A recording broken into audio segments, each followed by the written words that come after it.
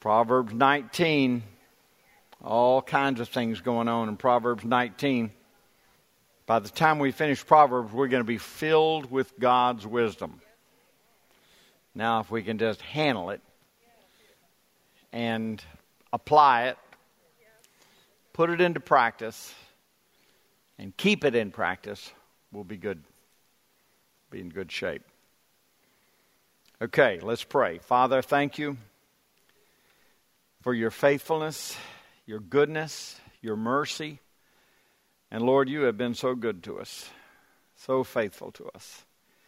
And I thank you, Lord, that the Holy Spirit would be with us tonight. The Holy Spirit, we welcome you to speak to our hearts, to teach us through the Word of God, to bring to light things that would help us and instruct us and help us to walk in your ways.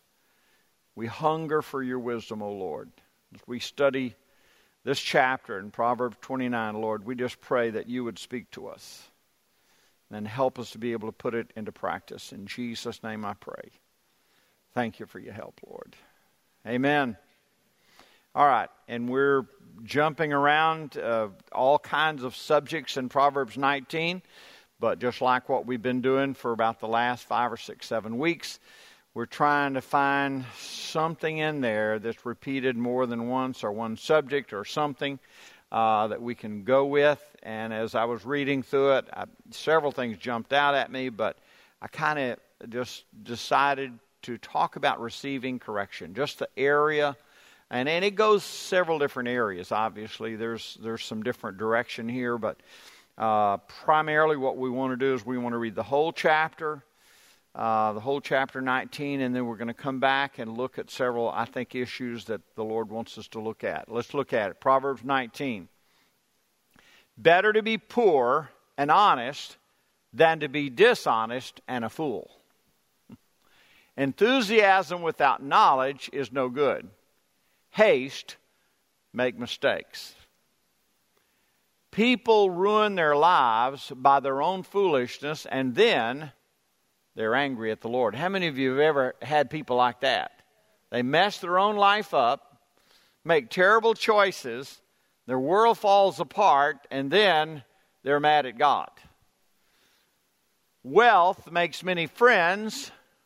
Poverty drives them all away. So they weren't much friends. A false witness will not go unpunished, nor will a liar escape. Many seek favors from a ruler. Everyone is the friend of a person who gives gifts. Relatives of the poor despise them. How much more will their friends avoid them? Though the poor plead with them, their friends are gone. Again, these are not very much friends. To acquire wisdom is to love yourself. People who cherish understanding will prosper. I love that. A false witness will not go unpunished, and a liar will be destroyed. It isn't right for a fool to live in luxury or for a slave to rule over princes. Sensible people control their temper, and they earn respect by overlooking wrongs. That's one of the verses we're going to come back and look at. A lot of power there. The king's anger is like a lion's roar, but his favor is like dew on the grass. A foolish child is a calamity to a father, and a quarrelsome wife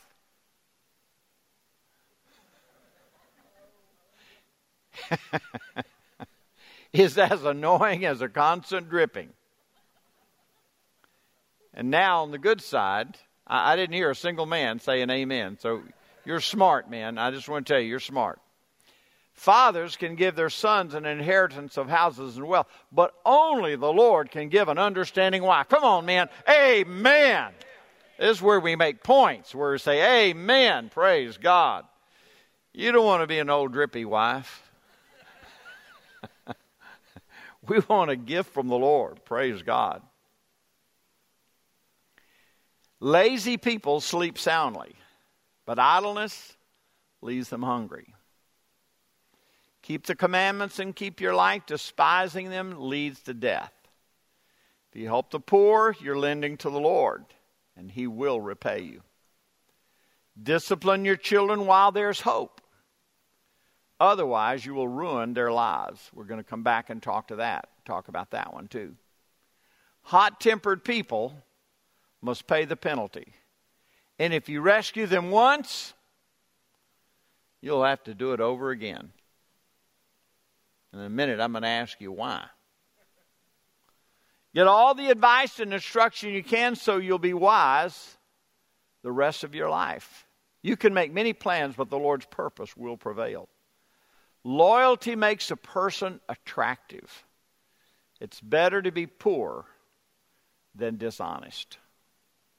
Fear of the Lord leads to life, bringing security and protection from harm. Lazy people take food in their hand, but don't even lift it to their mouth. In other words, the idea is the food's being passed around the table, and they're so lazy, they won't reach down and grab it and put it in their mouth. That's lazy. If you punish a mocker, the simple-minded will learn a lesson. If you correct the wise, they will all be the wiser. Children who mistreat their father, or chase away their mother are an embarrassment and a public disgrace. If you stop listening to instruction, my child, you will turn your back on knowledge. A corrupt witness makes a mockery of justice. The mouth of the wicked gulps down evil. Punishment is made for mockers, and the backs of fools are made to be beaten. Wow. A lot of interesting verses there. But I want to talk to you about several issues. The first one is in verse 11. And we want to talk about verse 11. And really, the New Living here uses the word sensible people. Look at the New King James, what it says. It says, the discretion of a man makes him slow to anger, and his glory is to overlook a transgression. I don't know if you've ever been in situations in your life where if you respond incorrectly, you can get in a world of trouble in a hurry. You can get yourself in a situation where you can get offended, you can get hot-headed, you can say, you disrespected me, I don't like that, and you can start throwing out words. But I want to tell you, you can also have discretion or be sensible and overlook that. And it will help you, give you peace. And sometimes we've got to learn to have discretion. And it leads to the whole idea that, number one, we don't always have to be right. It doesn't have to go our way. And we can overlook things. If you're married, don't you constantly have to overlook things? Isn't that just a part of life? You overlook hurts. You overlook little things that happen. And when you make a big deal over little things, arguments come up. You start getting sharp with one another. You say something bad, they say something bad back to you. You're all of a sudden, you're back and forth, back and forth. And here the wisdom is God is trying to speak to you to overlook that. Let that thing go. And that is part of being able to receive correction from the Lord. How many of you have ever been in an argument with somebody? Okay, let's narrow it down. How many of you have been in an argument with your wife or your husband? Let me see your hands. Okay. Now, to be just honest, could that argument have been avoided? Even if you're right and they're wrong, you can still overlook that. Right? You can overlook that thing. Just think about it. The discretion, I'm going to read the New King James, the discretion of a man makes him slow to anger. And it's his glory to overlook a transgression. The New Living Again.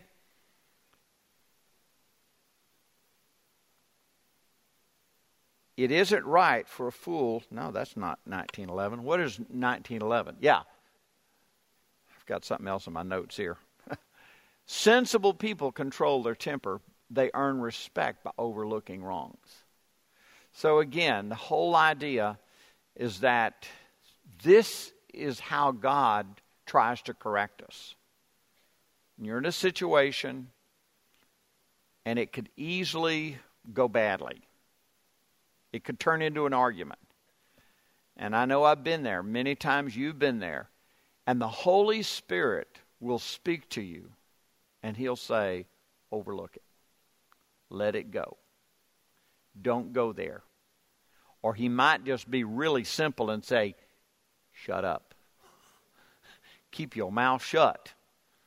Don't say. And we want to say something. Why? Because we want to be right. Or sometimes we just want to have the last word. Maybe we just want to look good and make them look bad. But God is trying to bring a word of correction to us.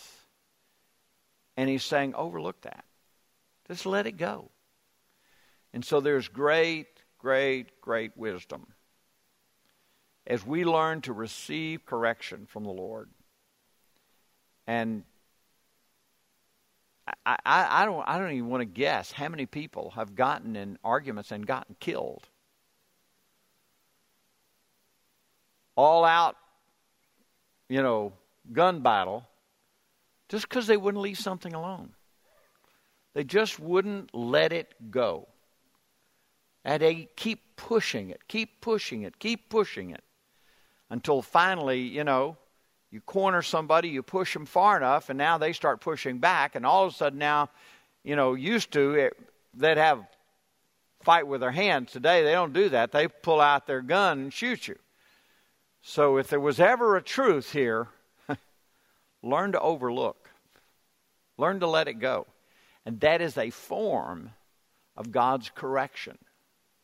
He's trying to spare us and give us discretion. I know the Old King James, New King James uses the word discretion. That's not a word that's used a whole lot. I understand that. But the word discretion, when you look at the meaning of it, it's the ability and the wisdom to respond correctly to circumstances. Whatever the circumstance is, if you've got discretion, you learn how the best way to respond to that situation. And guess what? If you learn to respond correctly to situations, then over time that builds up and you get wisdom and understanding, and that discretion grows. And another good word for that is just good old common sense. You learn how to deal with situations correctly, and you become sensible, or you have good common sense, because, again, a lot of times it's just overlooking things. Things do not have to go our way. Isn't that right? Smile at me. They don't have to go your way. All right. Second thing.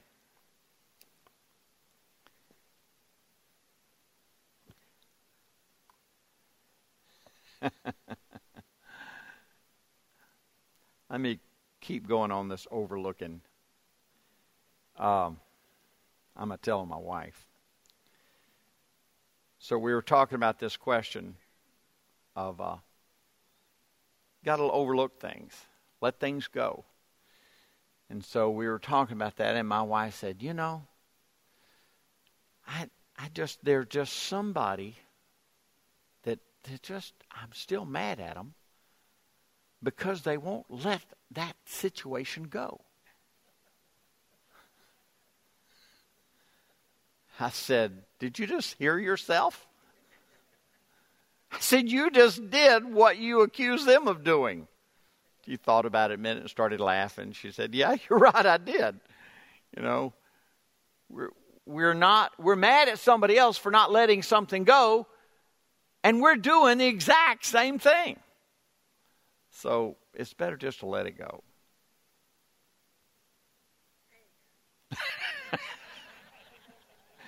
You're not mad at me for bringing that up. It's a good thing to overlook things.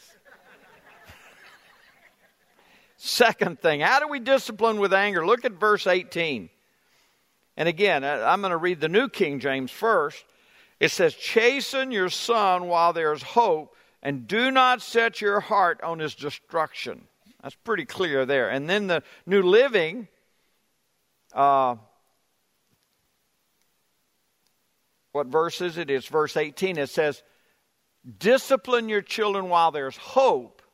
Otherwise, you will ruin their lives. And that's one reason I like the New King James here, is because what it's saying is that you don't want to bring destruction. If you're going to correct, especially your children, you can't come down so hard that you're going to alienate them, harden their heart. There's a couple of verses in the New Testament. One is Ephesians 6:4 that deals with this. It says, and 6:4 of Ephesians says, fathers, do not provoke your children to anger by the way you treat them. Rather, bring them up with discipline and instruction that comes from the Lord. You see, you have to discern between punishment and discipline. Punishment is when you're mad and you want to make them pay for what they've done. God does not call us to give out punishment. He calls us to discipline. Discipline is motivated out of love. Punishment is motivated out of anger. So you have to discipline your children. But if you don't watch it, it crosses over and you get angry at them. And then you want to make them pay. You want to hurt them. You want to kind of make them pay for their rebellion. And you always have to keep in mind, I want them to learn. Discipline comes from the word disciple, and you want them to learn. You want them to be a disciple. A disciple is someone who learns. And so as you're disciplining your child, you're teaching your child a certain principle or a certain way to do, or the bad result of this. Now, discipline can sting. It can be the rod, but discipline can be a lot of different ways. Discipline is not necessarily spanking. It can be, but that's one of many ways of discipline. But the primary thing that you have to remember, and that is, you don't want to provoke your children. The word in Colossians 3 elaborates a little bit more of this. In Colossians 3, verse 20 through 21, it says, children, always obey your parents, for this pleases the Lord. Fathers, do not, and it uses the word, aggravate your children, for they will be discouraged. See, the truth of it is, your children need about 5 or 10 times more encouragement than they need correction. It's just what they need. They're growing up, they're learning, they got all sorts of crazy things going on in their head. They're trying to handle the physical changes in their body, and the chemicals and the hormones and everything are shooting every which way as they're growing up. And they're learning a lot of things. And it's just a truth that they need a whole lot more encouragement than they need discipline. So you have to, in a sense, overlook a lot of things. But you also have to learn when to be firm and when not to be too firm. And you know, believe me, we weren't the perfect parents, and there are no perfect parents in here.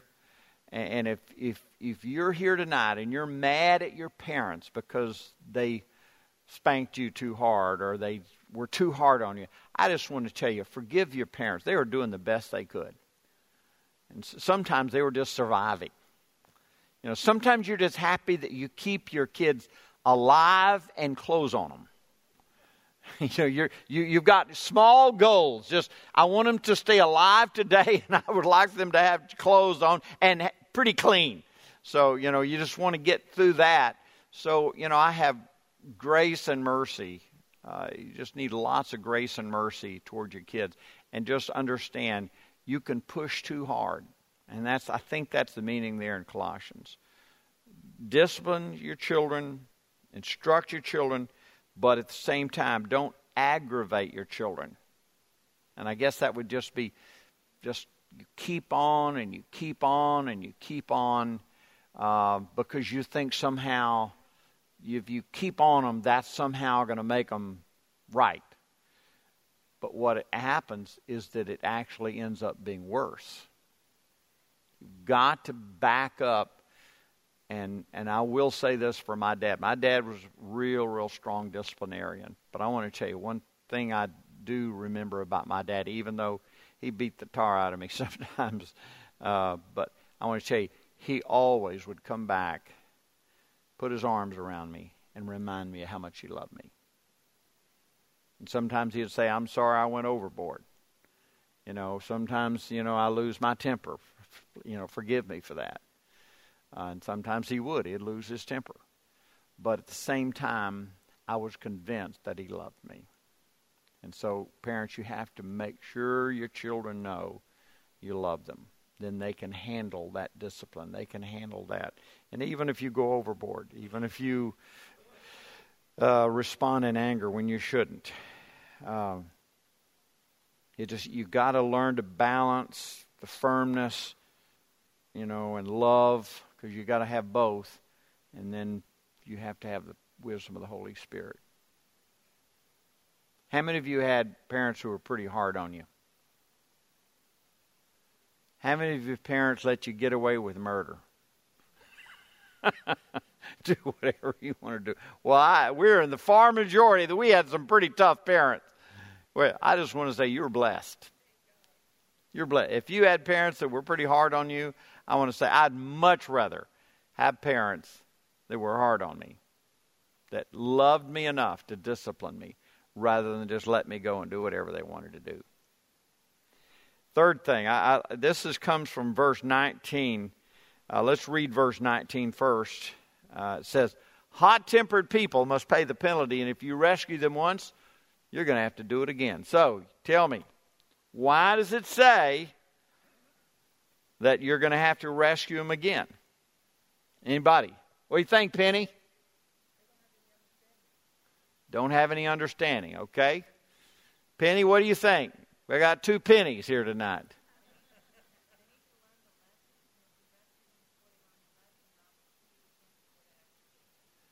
So you rescued them before they learned the lesson. Okay? I can handle that. Anybody else? Why do you have to rescue a hot-tempered person again? Why is it going to happen again? Way up there. What's that? In their DNA, huh? Yes, what do you think? I think if you have a fear of the Lord and you have a relationship with the Lord, you won't be this hot-tempered person. I think he's exactly right. I think that when we have a right relationship with the Lord, and correct me if I'm wrong, when you love the Lord, you want him to discipline you. Am I not right? That's my heart, and I believe that's your heart. If you love God and you love the Lord Jesus Christ, you should have the heart to say, Lord, show me if there's any wicked way in me. Teach my heart, Lord. And if I'm doing the wrong thing, teach me, Lord. And when you're a person that described here, you're describing a person who is far away from God. In fact, they don't know the Lord. And the Bible continually in Proverbs refers to them as a mocker or a scorner. And a person basically who has rejected God. And even if you go and look at it a little more carefully, because sometimes you can go through the entire study of a scorner and a mocker. It's an individual who has allowed their heart to become hardened to the Lord. So, add to what he said. Not only do they not know the Lord, but they've hardened their hearts toward God. And when that is the case, they're a hot-tempered guy or woman. They fly off the handle at anything else. What is do we have the New King James in that 1919?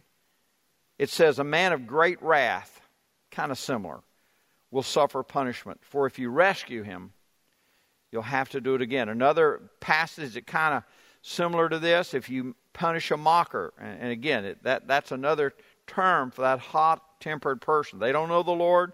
They've rejected God. Their heart is hardened. But verse 25 says, if you punish a mocker, the simple-minded will learn a lesson. You correct the wise, they'll be all the wiser. You know, and I'll say this. If you have several children, if you let one of your children get away with things, you're going to have a hard time disciplining the others. You know what I mean? What I just said that? Because your children can learn from you disciplining others.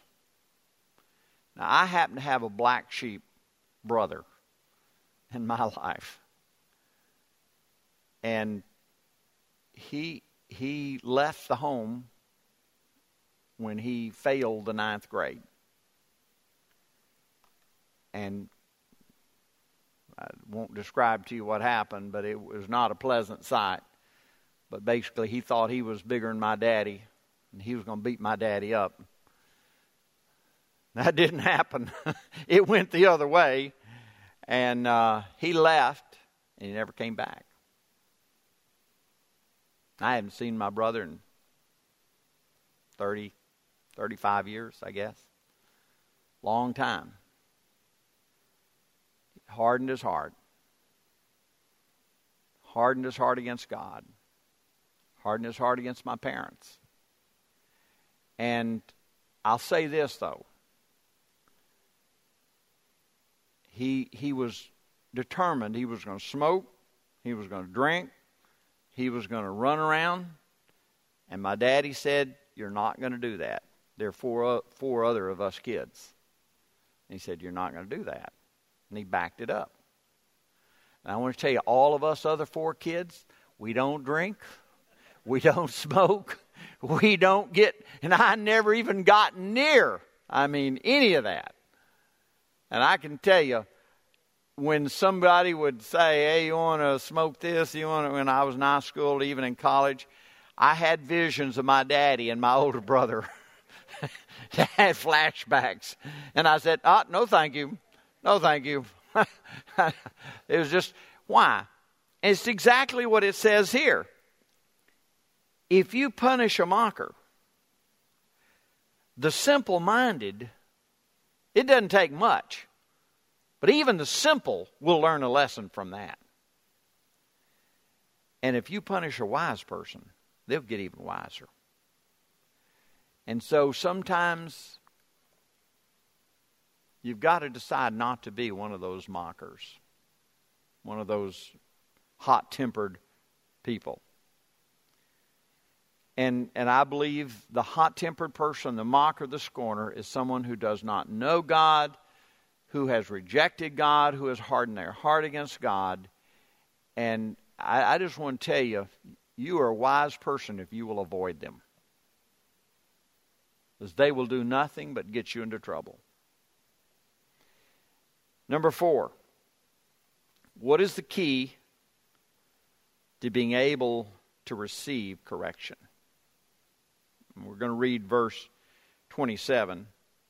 But before we read 27, I'd like to just ask you, what do you think the key is? Because actually, the Bible doesn't just talk about receiving corrections in Proverbs 19. If in reality, it's almost all through Old Testament, New Testament, almost every chapter in the book of Proverbs. It's a constant theme that we have to be able to receive correction with a good heart. And if you can, you'll prosper. You'll do well. If you can't, you'll have a world of trouble. So, tell me what you think. What do you think is the key? And there's not one key, obviously, but there's several. Yes. Respect for authority.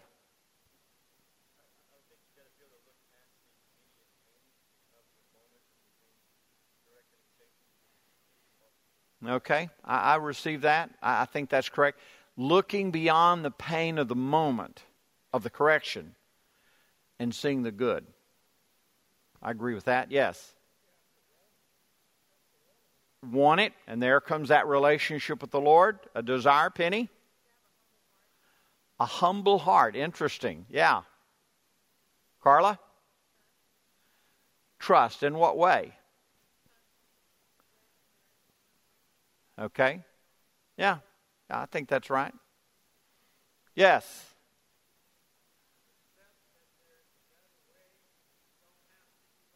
And that's the hard part. We always want to be right. But if we can accept that we're not always right, and our way is not always the best way, then we can receive that correction.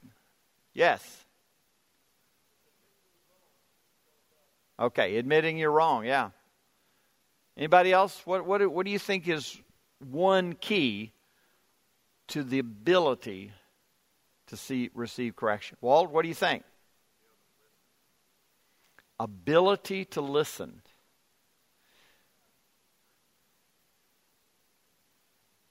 Ability to listen. I love that.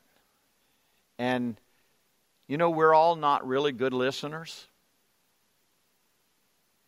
That's not something we do easily. We kind of like to hear ourselves talk. And so developing the ability to listen to the Lord and the ability to listen to others.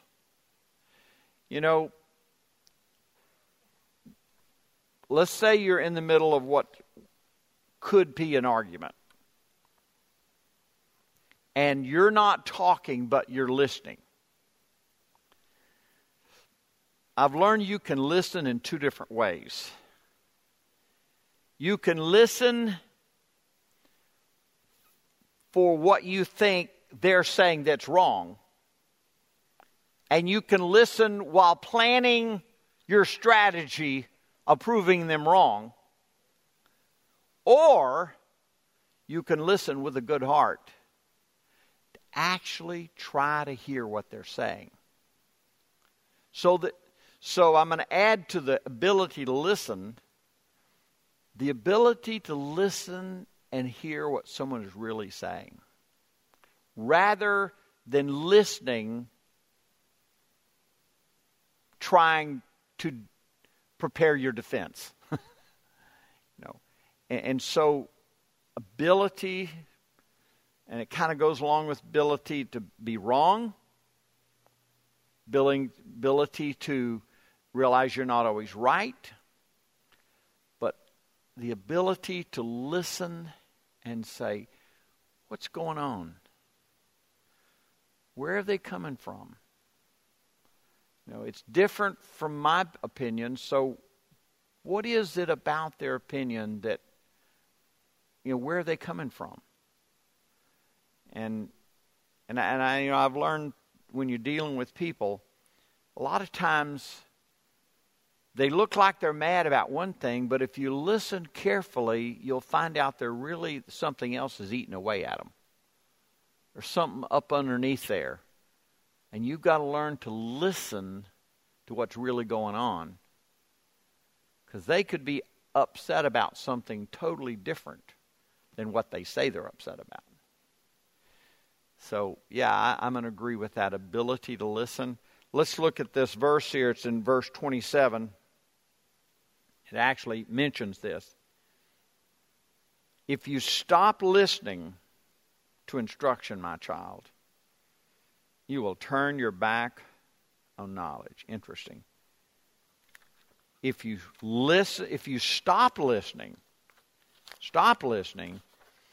you will turn your back on knowledge. And so I think, again, I believe one of the keys to being able to receive correction is just, I want to call it a constant learning.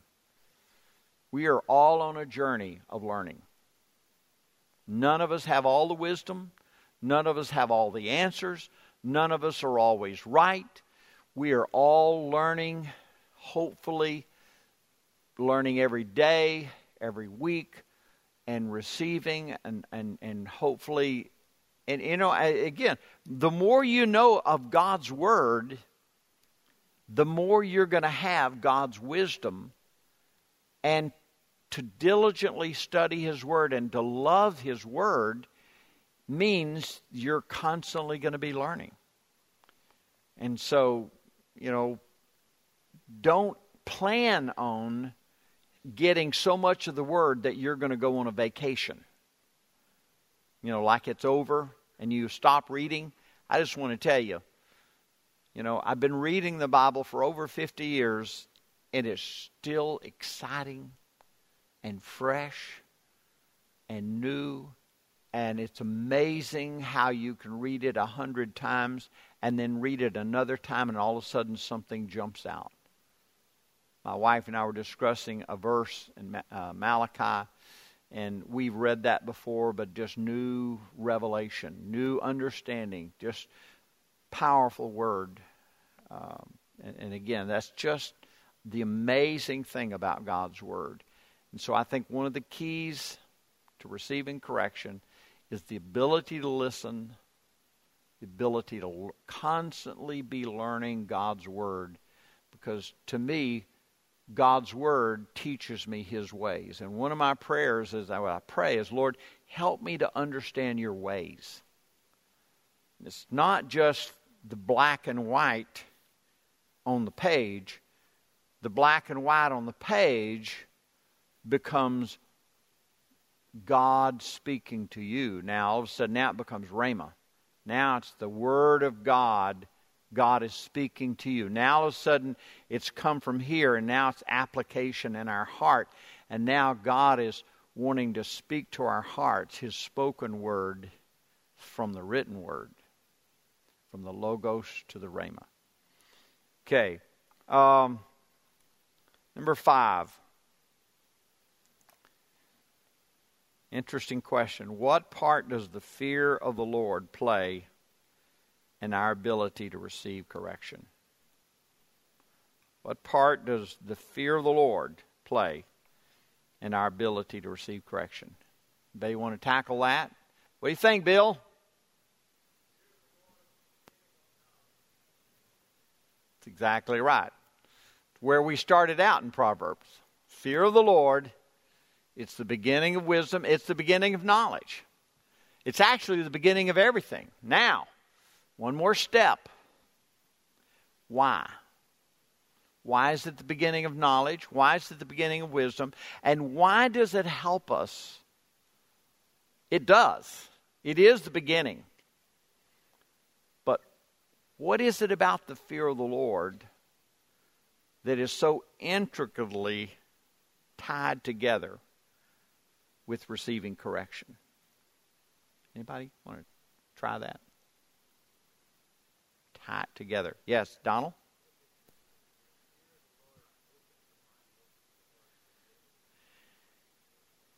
Okay. Yes, Ben? Not Ben. Ed. Vince. Hungry. Okay. Hungry and thirsting for righteousness. I like it. Yeah. And I think there has to be and I think your wife spoke it a minute ago, and that is, if we have a respect for authority,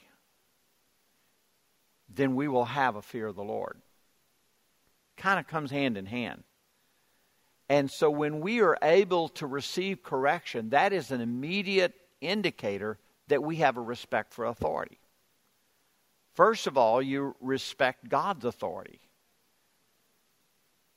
And if you respect God's authority, that is in essence The fear of the Lord, and it's the beginning of everything. It's the beginning of wisdom. It's the beginning of knowledge. It's kind of like the starting of the building blocks is that understanding and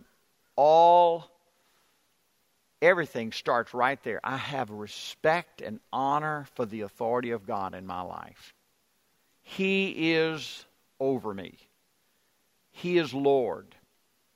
And then once you've achieved and understood that fear of the Lord and the respect for authority, then you really don't have a hard time with respect of authority in other realms.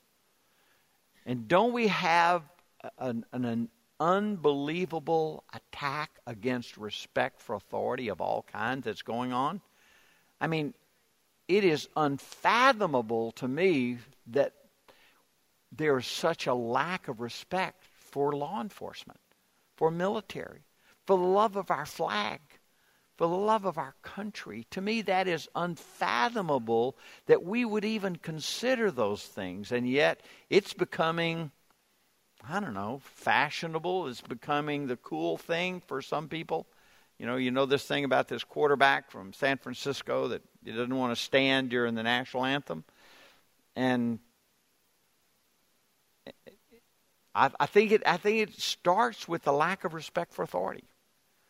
God's authority in us, the authority in our country, and it only leads us down a difficult path. I want us to just look at a couple of verses. First of all, look at verse 3. And I know we hit that, and I made fun of it, but verse 3 of Proverbs 19. People ruin their lives by their own foolishness, and then they're angry at the Lord. They blame it on God. And then verse 23. The fear of the Lord leads to life. And I know I'm reading the New King James here. And then I'm going to read it in the New Living. But New King James says, the fear of the Lord leads to life. And he who has it will abide in satisfaction. He will not be visited with evil. In the New Living, very similar. If you stop listening to instruction, my child, you will turn your back on knowledge. Is that 23? Yeah. That's 27. I don't know why in my notes it says it's 23. Yeah. The fear of the Lord leads to life, bringing security and protection from harm. So I feel like I need to say something about this. When it says evil will not visit us, or when it says bringing security and protection from harm, that's not God saying that if you do the right thing, you will never have evil, or nothing bad will ever happen to you. Do you all understand that? That it's trying to let us see that God's ways are better than sin. It's trying to say if you follow the pathway of sin and rebellion against God and all the other things we've talked about, then what's going to happen? We're going to have a hard life. It's going to be filled with potholes. It's going to be filled with trouble. And we're going to be filled with evil. And it's trying to say, but if you will walk in the ways of God, evil will not visit you. You will have protection and safety from the Lord. Now, that is not saying it's going to be perfect, or you're not going to ever have any problems, or you're not going to have any difficulties. It's not saying your house won't flood. It's not going to say you won't have financial difficulties. It's simply saying God's ways are better than the devil's ways. And put it in another perspective, if I walk down the pathway of the enemy, there's 100 bad things that can happen. If I walk down God's ways, there are going to be about 2 or 3 bad things.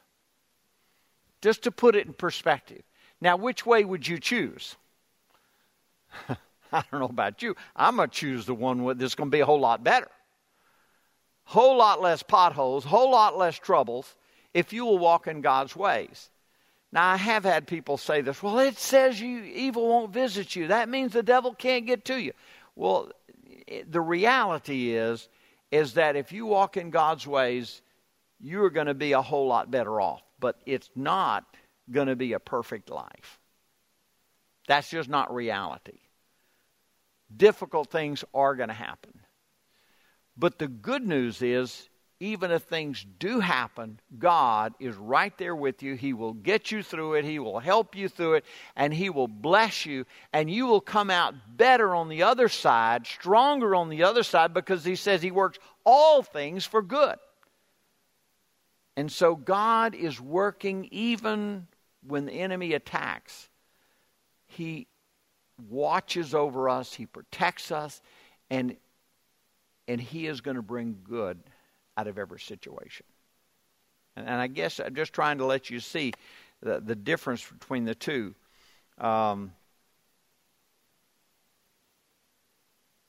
What did you learn about learning to receive correction while you were growing up?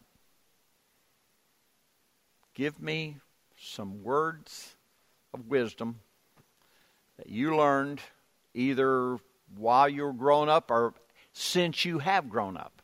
I remember one time I came home early, couldn't get in the house. My friend said, you just lift up this latch door and slide it and get in. I broke apart and laughed. Uh-oh. What I learned that night was, if I'm going to do something, make sure it's my idea rather than somebody else's. Basically, he said, think for yourself and take responsibility. Yeah. Yeah. If you're going to try something crazy, make sure it's your crazy idea, not somebody else's crazy idea. Yeah. They told me it would be okay. Well, that was a stupid thing to do. Penny, words of wisdom?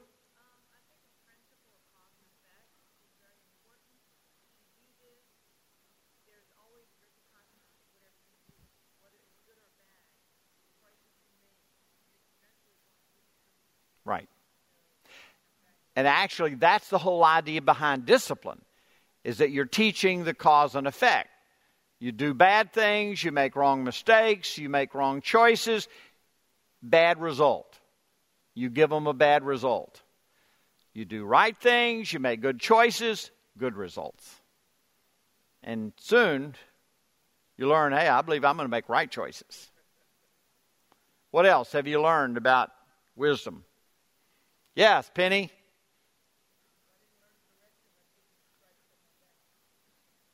Say that one more time. You get scratches on your back. Stripes on your back. Yeah, it's a hard way. Mike, I saw your hand back up. What you got for us, man? Yeah.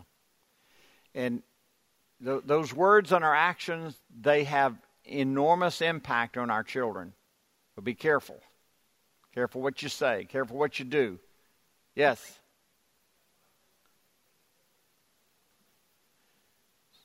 Say that one more time real loud. Okay? Can handle that? Yes.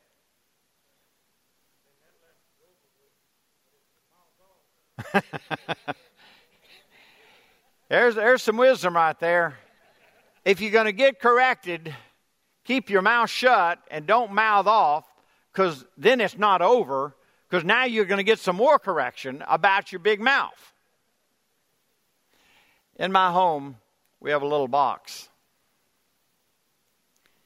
And I've told you about my little box before. It's called my happy box. And we've been saving our happy box for 38 years. And in that happy box are all the nice letters and notes that we received over the years. And so we save a lot of those. File them up. I got a whole box full of them. We got 2 boxes now.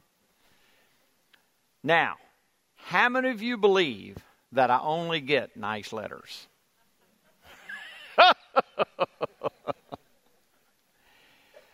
I do not have a bad box. They go somewhere else. But I have learned something. Because you don't be in leadership without getting some criticism. Kind of comes with the territory. But I've learned this. I've learned that in all criticism, there's usually a nugget of truth. And if you're not willing to listen, go back to what Walt said. If you're not willing to listen, you miss the nugget. And someone might say 98% baloney, but there might be 2% of something that was there that was really helpful and true, but it was mixed in with 98% baloney. And so we've had to learn to be wise to filter through that.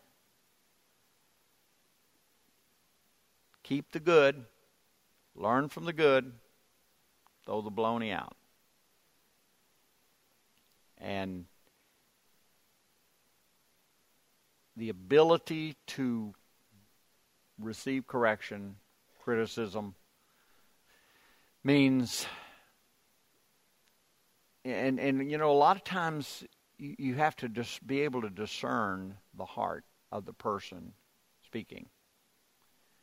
If their heart and their intent is they love you, they care about you, it's a whole lot easier to hear what they have to say. Really is.